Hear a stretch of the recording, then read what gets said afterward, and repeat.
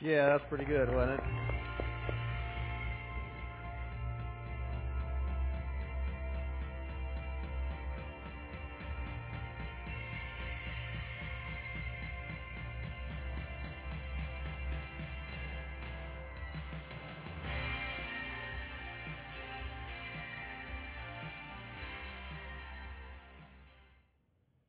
So, guys, I thought maybe we could open a new grooming salon and we could do this for hire. I bet we could get some women that would work for free. I thought that was pretty bad. I was doing a little research of my own this week on Father's Day stuff because I knew I was going to get to share with you just a little bit. And funny thing, I ran across this top 10 list of lame brain, foot in the mouth compliments that fathers tend to say to their wives. And I thought you might enjoy this. Top 10 lame brain things. Guys, I don't know if any of you have ever said anything like this. Number 10, you look great for a woman who has 4 kids. Number 9, this is almost as good as Mom used to make. Okay, number 8, thanks for the new shirt. It'll be great for working on the car. Number 7, that's a great new hairdo, honey. How much did it cost? Number 6, wow, I never knew you could sing that close to pitch. I never say that to my wife. Number 5, I like it when you wait until halftime to vacuum. Number 4, what do you want me to say? Okay, you look fabulous. Okay. Number 3, this meatloaf is a neat color. Number 2, yes, honey, that actress is beautiful, but you're pretty on the inside. Yeah, guys, don't ever. And number 1, wow, that makeup works wonders. Happy Father's Day, dads. And it's like I always tell my mother on Mother's Day, Mom, you wouldn't be a mom if it wasn't for me. So, dads, you wouldn't be dads if it wasn't for those little rugrats that are running around giving you a hard time. And I just want to say that it's a good thing for us to honor our fathers. I understand that for some of you, Father's Day may not have the most pleasant connotation or memories, but I want to ask you to get beyond that today. And if you have to, if it's the only way that you can celebrate Father's Day, look to God to be the Father for you. Because God's a much more, infinitely more capable and able Father than any earthly father. So if it works for you, honor your earthly father. But if you need to, just focus all your attention on saying Happy Father's Day to God today. We're continuing our series of God Is, and this is part of a really global Christian initiative. As I shared with you last week, there are over 1,800 churches that are participating in the God Is series, varying messages from significant pastors around the world. And they represent over 1 million people that are going to churches in different places around the globe. And so we're really excited to be a part of this. Today, I have the privilege of sharing with you, in 30 minutes or less, who God is. What kind of a challenge is that, huh? How would you like to be assigned the task to say, okay, I want you to get a group of people together and I want you to tell them who God is, describe your impression of God, your understanding of God. You got 30 minutes or less to do that. And actually, I got a little bit less than that. Not very long to really adequately cover the entire concept of who God is. But today, I want to focus in on one thing. I want to bring us down to just a simple truth, I think, that can help us. And I'm going to give you some things that I think will help you to understand who God is and to allow Him to be God in your life. I want to start it from this premise. You remember when Mary was about to give birth to baby Jesus. And the angel came to her and she said, fear not. Or the angel said, fear not, Mary, because you're about to give birth. And she looked at the angel and said, hey, no, man, I can't give birth because I've never been with a man. And she said, don't worry about that. God's got it taken care of. And she said, this is what the angel said to Mary. The angel said, to prove this to you and to verify what I'm saying is the truth to you. You remember your cousin Elizabeth, who's barren, who's been unable to have children? Well, she's already 6 months pregnant. And then the angel follows up with these words, from Luke chapter 1, verse 37. For with God, nothing shall be impossible. For nothing is impossible with God. That's the premise that I want to take, I want to kind of springboard from today. And I want you to get a hold of that truth. And I want you to begin to open your mind and open your thinking to the possibility that this is really true. That God is big enough. God is powerful enough. God is great enough for nothing to be impossible for Him.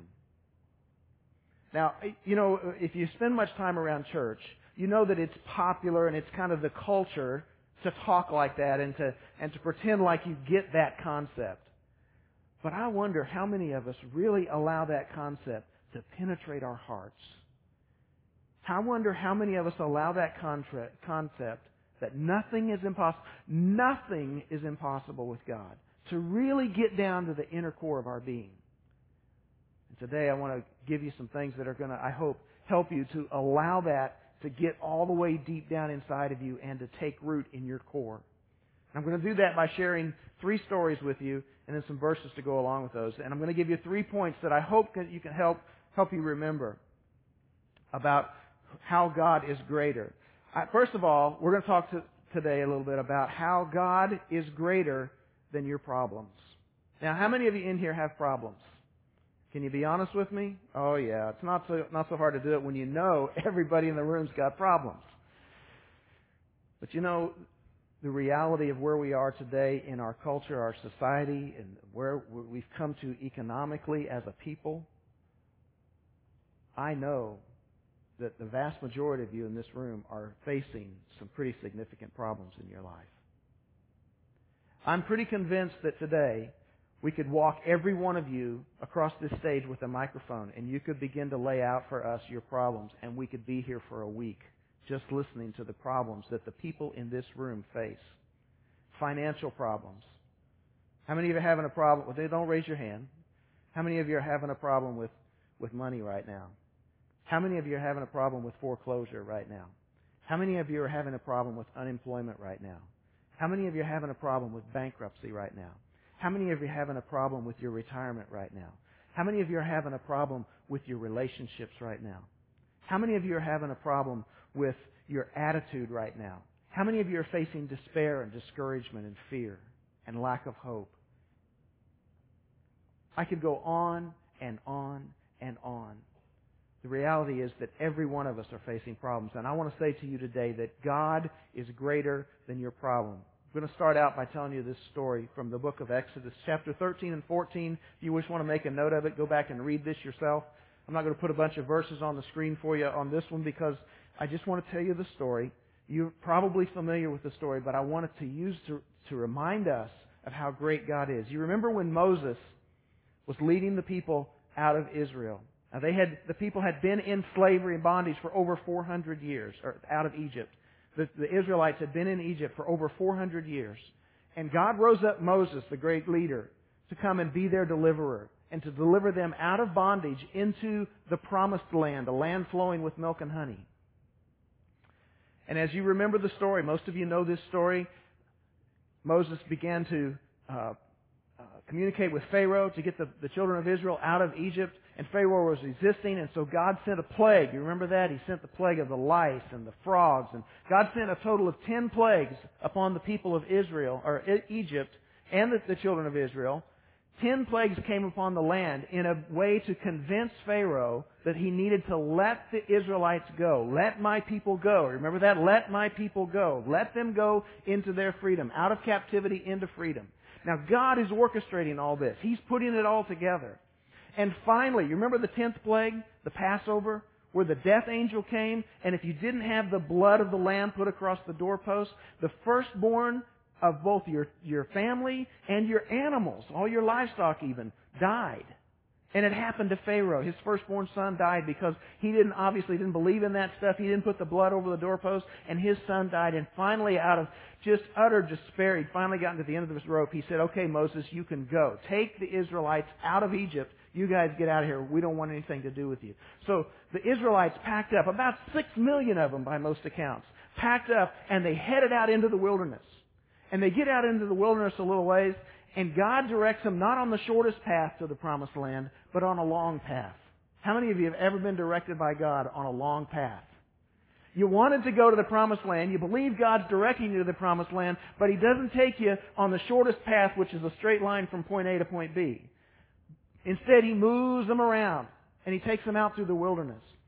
Now the children of Israel are going out through the wilderness, and they come upon the Red Sea. You know this story? They come upon the Red Sea, and they can't cross the Red Sea because it's a sea. And there's 6 million people, and there just aren't that many ferries to get them across. So they're camped there at the Red Sea, and one of the scouts says, "Hey, Moses, look back there." And they look over the horizon, and there's a cloud of dust, and it's the Egyptian soldiers who have left Egypt, and they've had a change of heart, and they've come after the Israelites. And they said, "We don't like this. We've let our slaves go. We can't get any of our labor done. We got to go back and get these people back." So Pharaoh puts his army together, and they take off chasing the Israelites. And there's this huge cloud of dust out there with the soldiers bearing down on them. The Israelites suddenly begin to realize their situation. These are people who've been in slavery for 400 plus years. They don't know how to fight. They're not warriors. They're slaves. And they find themselves faced with the sea on this hand and the Egyptian soldiers on this hand. They find themselves in the middle of that proverbial rock and a hard place, right? Nothing to do. So what do? They turn to Moses and they say, "Hey, Moses, what are you doing? Why are we here? You know what, Moses? This isn't good. It'd have been better for us to stay alive back in Egypt as slaves than it would have been to come out here in the wilderness and die as free men."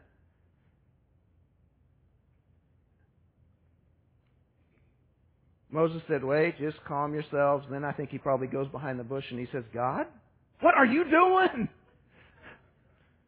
And God said, "Moses, tell the people to move forward." And Moses, under the direction of God. Now, I want you to understand the situation, the reality of this situation. You stand at this place in the camp beside the sea, and there is nowhere to turn. There is hopelessness this way, there is death this way, and there's nothing more but the same both of these ways. There's no way to go. There's no resolution in sight. And Moses stands up under the direction of God, and he lifts his hands up over that sea, and the Red Sea parts.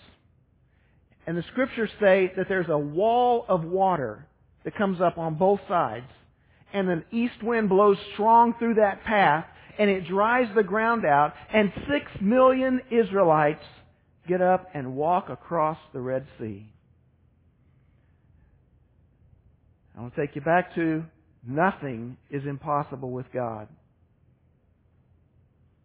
And it gets better than that, because as they get into the middle of the sea, they turn around and look, and the Egyptian soldiers say, "Well, that was pretty cool, but we're still going to get our slaves back." And they charge into the sea too. And as the last Israelite gets out on the other side, God tells Moses to lower his arms, and the sea comes crashing back in on him. And the Bible says that every one of those Egyptian soldiers died. Every one of them that was in the water died.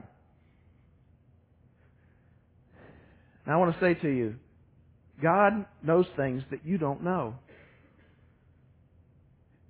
And I know, and you know, that you are facing problems. And some of you are facing what seems to be insurmountable problems. Problems that have no relief in sight.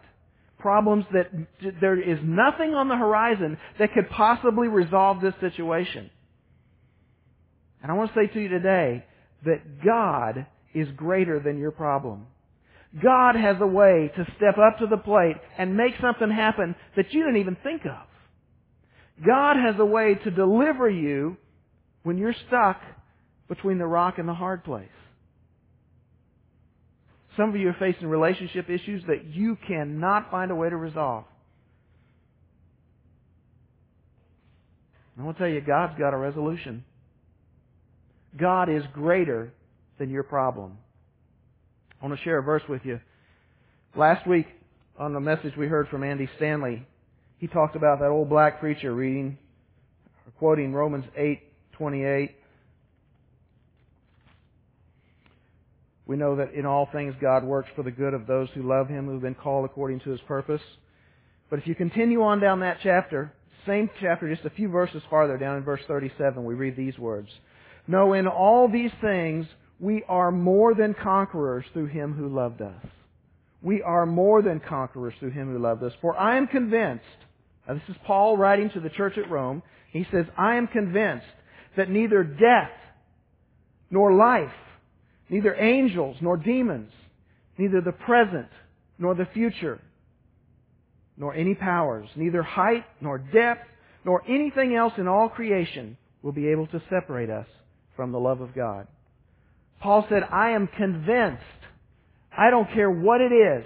I am convinced to the core of my being that not even death itself can separate me from the love of God. God is that much bigger than your problem. He is that much bigger than any problem that you can possibly face. I want to tell you another story, because not only is God bigger than your problem, but God is greater. God is much, much greater than even your perceptions.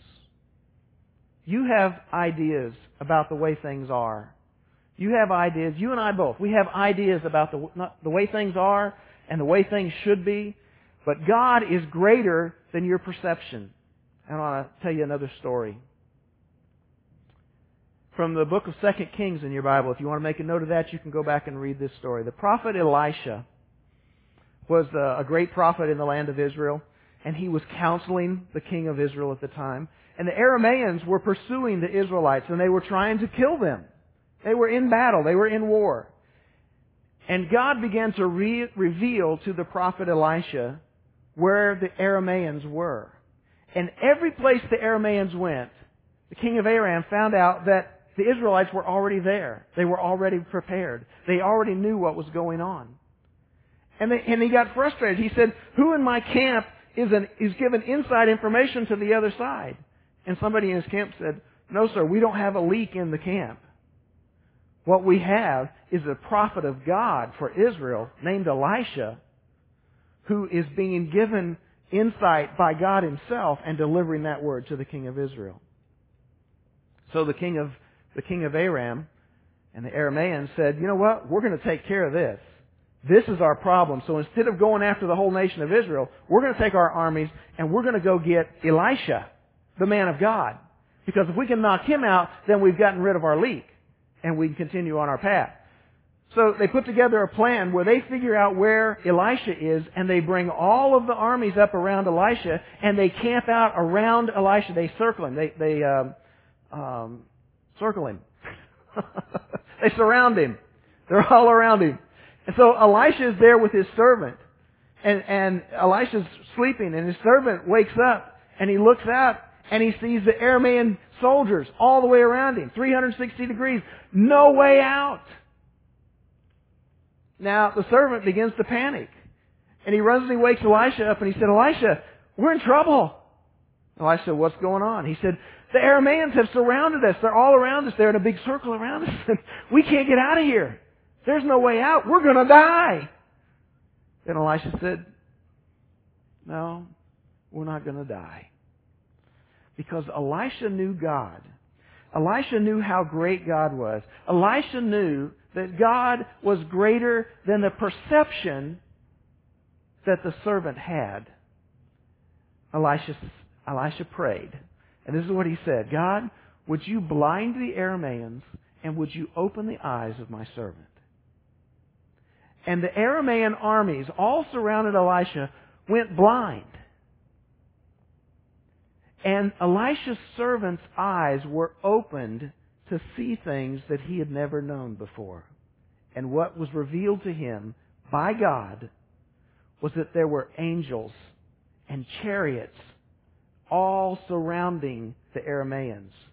Angels of the Lord that were there to fight on Elisha's behalf. Now, folks, this is not some fairy tale. This is the Bible. And I want to say to you, nothing shall be impossible with God. Nothing is impossible for God. And when God is bigger and greater than your problems, God is also greater than your perceptions because there are things going on in God's world right now that you don't have a clue about. You have a perception. I have a perception about the way things are. God has a much greater perception. I want to read another verse to you from 1 John chapter 3. 1 John chapter 3 verse 20 says this, "For God is greater than our hearts, and He knows everything." Let me bounce back to your problems for just a minute. You know those problems that we're all facing? Some of them, for some of you in this room, your problems may not be that bad. You may be saying, well, you know, this message really isn't for me. But I can guarantee you there's a lot of people in this room who would say, boy, that truth hits me right where I live. My problems are great. I want to say to you, according to God's Word, according to the Bible, 1 John chapter 3, verse 20, God is greater than our hearts and He knows everything. You've got a perception about the way things are that comes from your heart. That comes from the inner being of who you are. And you see things the way that you understand them for now. But the Bible says that God's ways are higher than our ways. His thoughts are much, much higher than our thoughts. God is greater than our perception. God is greater than our heart. God is greater. And finally, I want to say to you that God is greater than your possibility.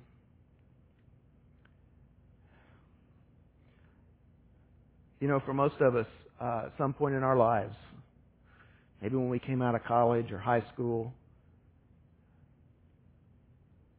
maybe when we got married or had our first kids, at some point in our life, we recognized that we had hit adulthood and that the future was before us and that there were possibilities. And we all had dreams and we had hopes. And deep down inside of us, we all knew that we could become somebody or something and that we could do something. And we were all driven by that at some point in life. For some, it may have been very grandiose and very noble. For others, it may have been very modest. But there was still something inside of us at one point in time that said, I've got possibilities. I've got opportunities in front of me, and I'm going to live up to those. Let me tell you another story. You remember when the disciples walked with Jesus. And many of those disciples were common men. They were fishermen, a lot of them. And Jesus would walk up to them, and they were fishing. And He'd walk up to them and said, hey, you guys, come follow me.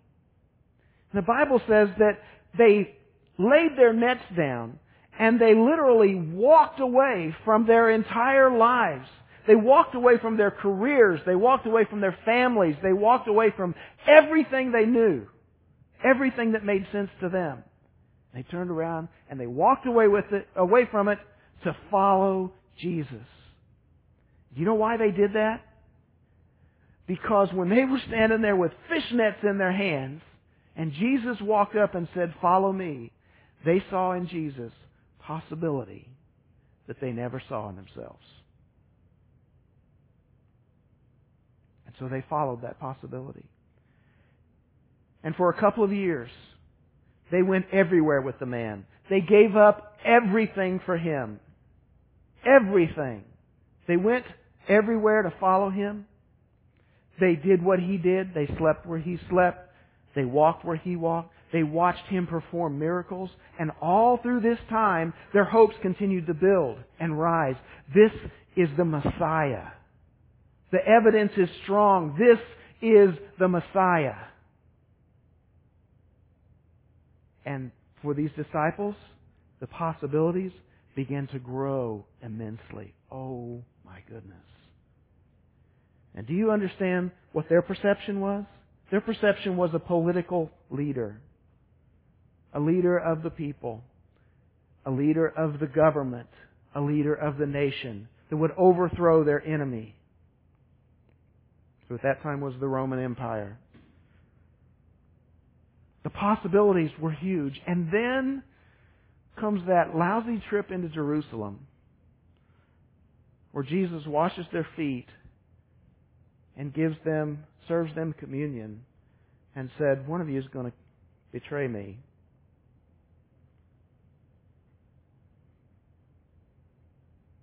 And the first thing you know, they look up at their leader with all this possibility, and he's hanging on a cross with blood dripping out of his hands and his feet, a crown of thorns on his head, a sword in his side, and him being mocked and humiliated. And these guys realized that everything they had given their life to for the last 2-3 years was dying right up there on that cross. And hopelessness set in. But we all know the end of the story, because Jesus beat death.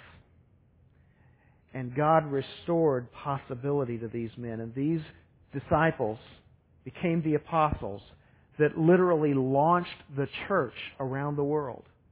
They changed the face of history. Even our calendar is somehow tied to that. The calendar for the entire globe is tied to that event. And these guys were a part of it. But you know, there was a space of time there where the possibilities seemed to be dead. And I want to say to you today, God is greater than your possibility. God is greater than your problem. God is greater than your perception. And God is greater than your possibility.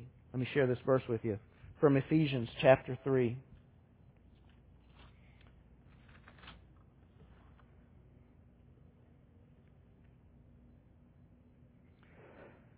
I'm going to back up and read just a few verses ahead of this, but I want you to, if you make a note, Ephesians 3:20 is what you want to write down. I'm going to read a few verses leading into it. For this reason I kneel before the Father, from whom His whole family in heaven and on earth derives its name.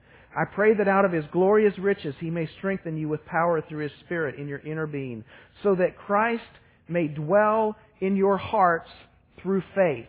So that Christ may dwell in your hearts through faith.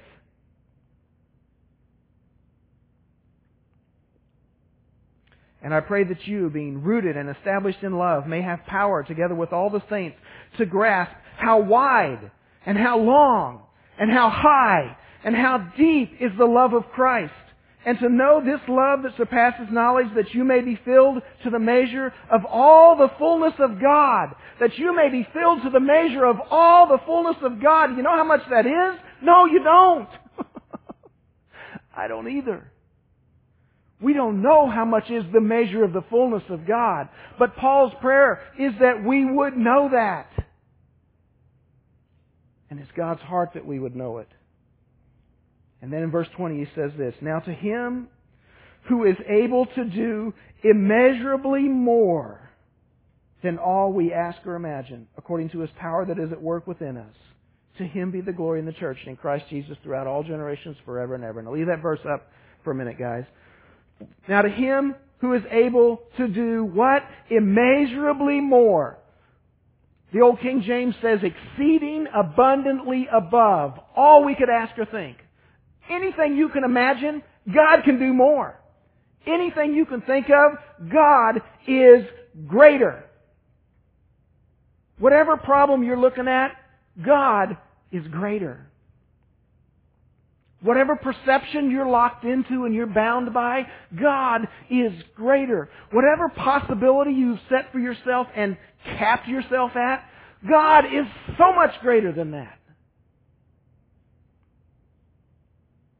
God is able to do immeasurably more than all we ask or imagine. According to what?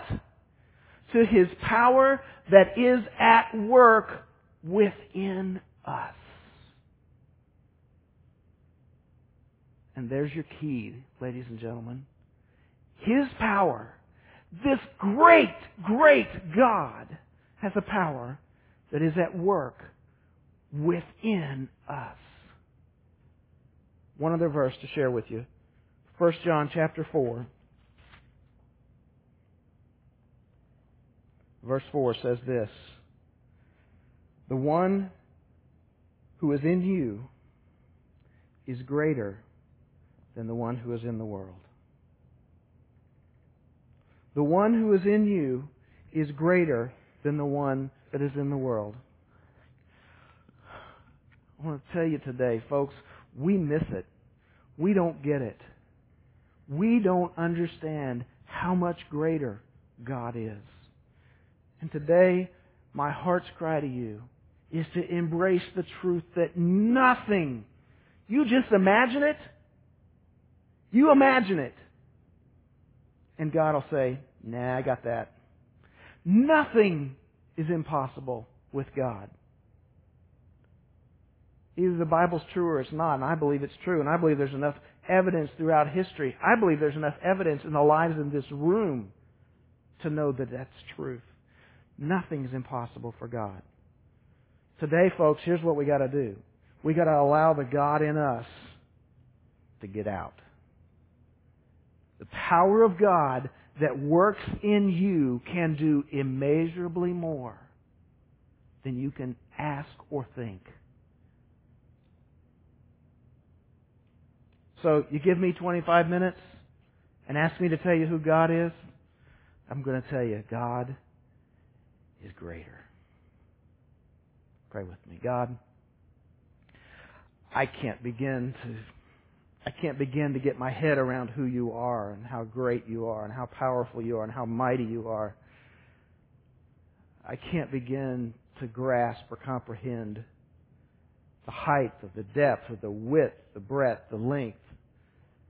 I can't begin, God, to even imagine your glory.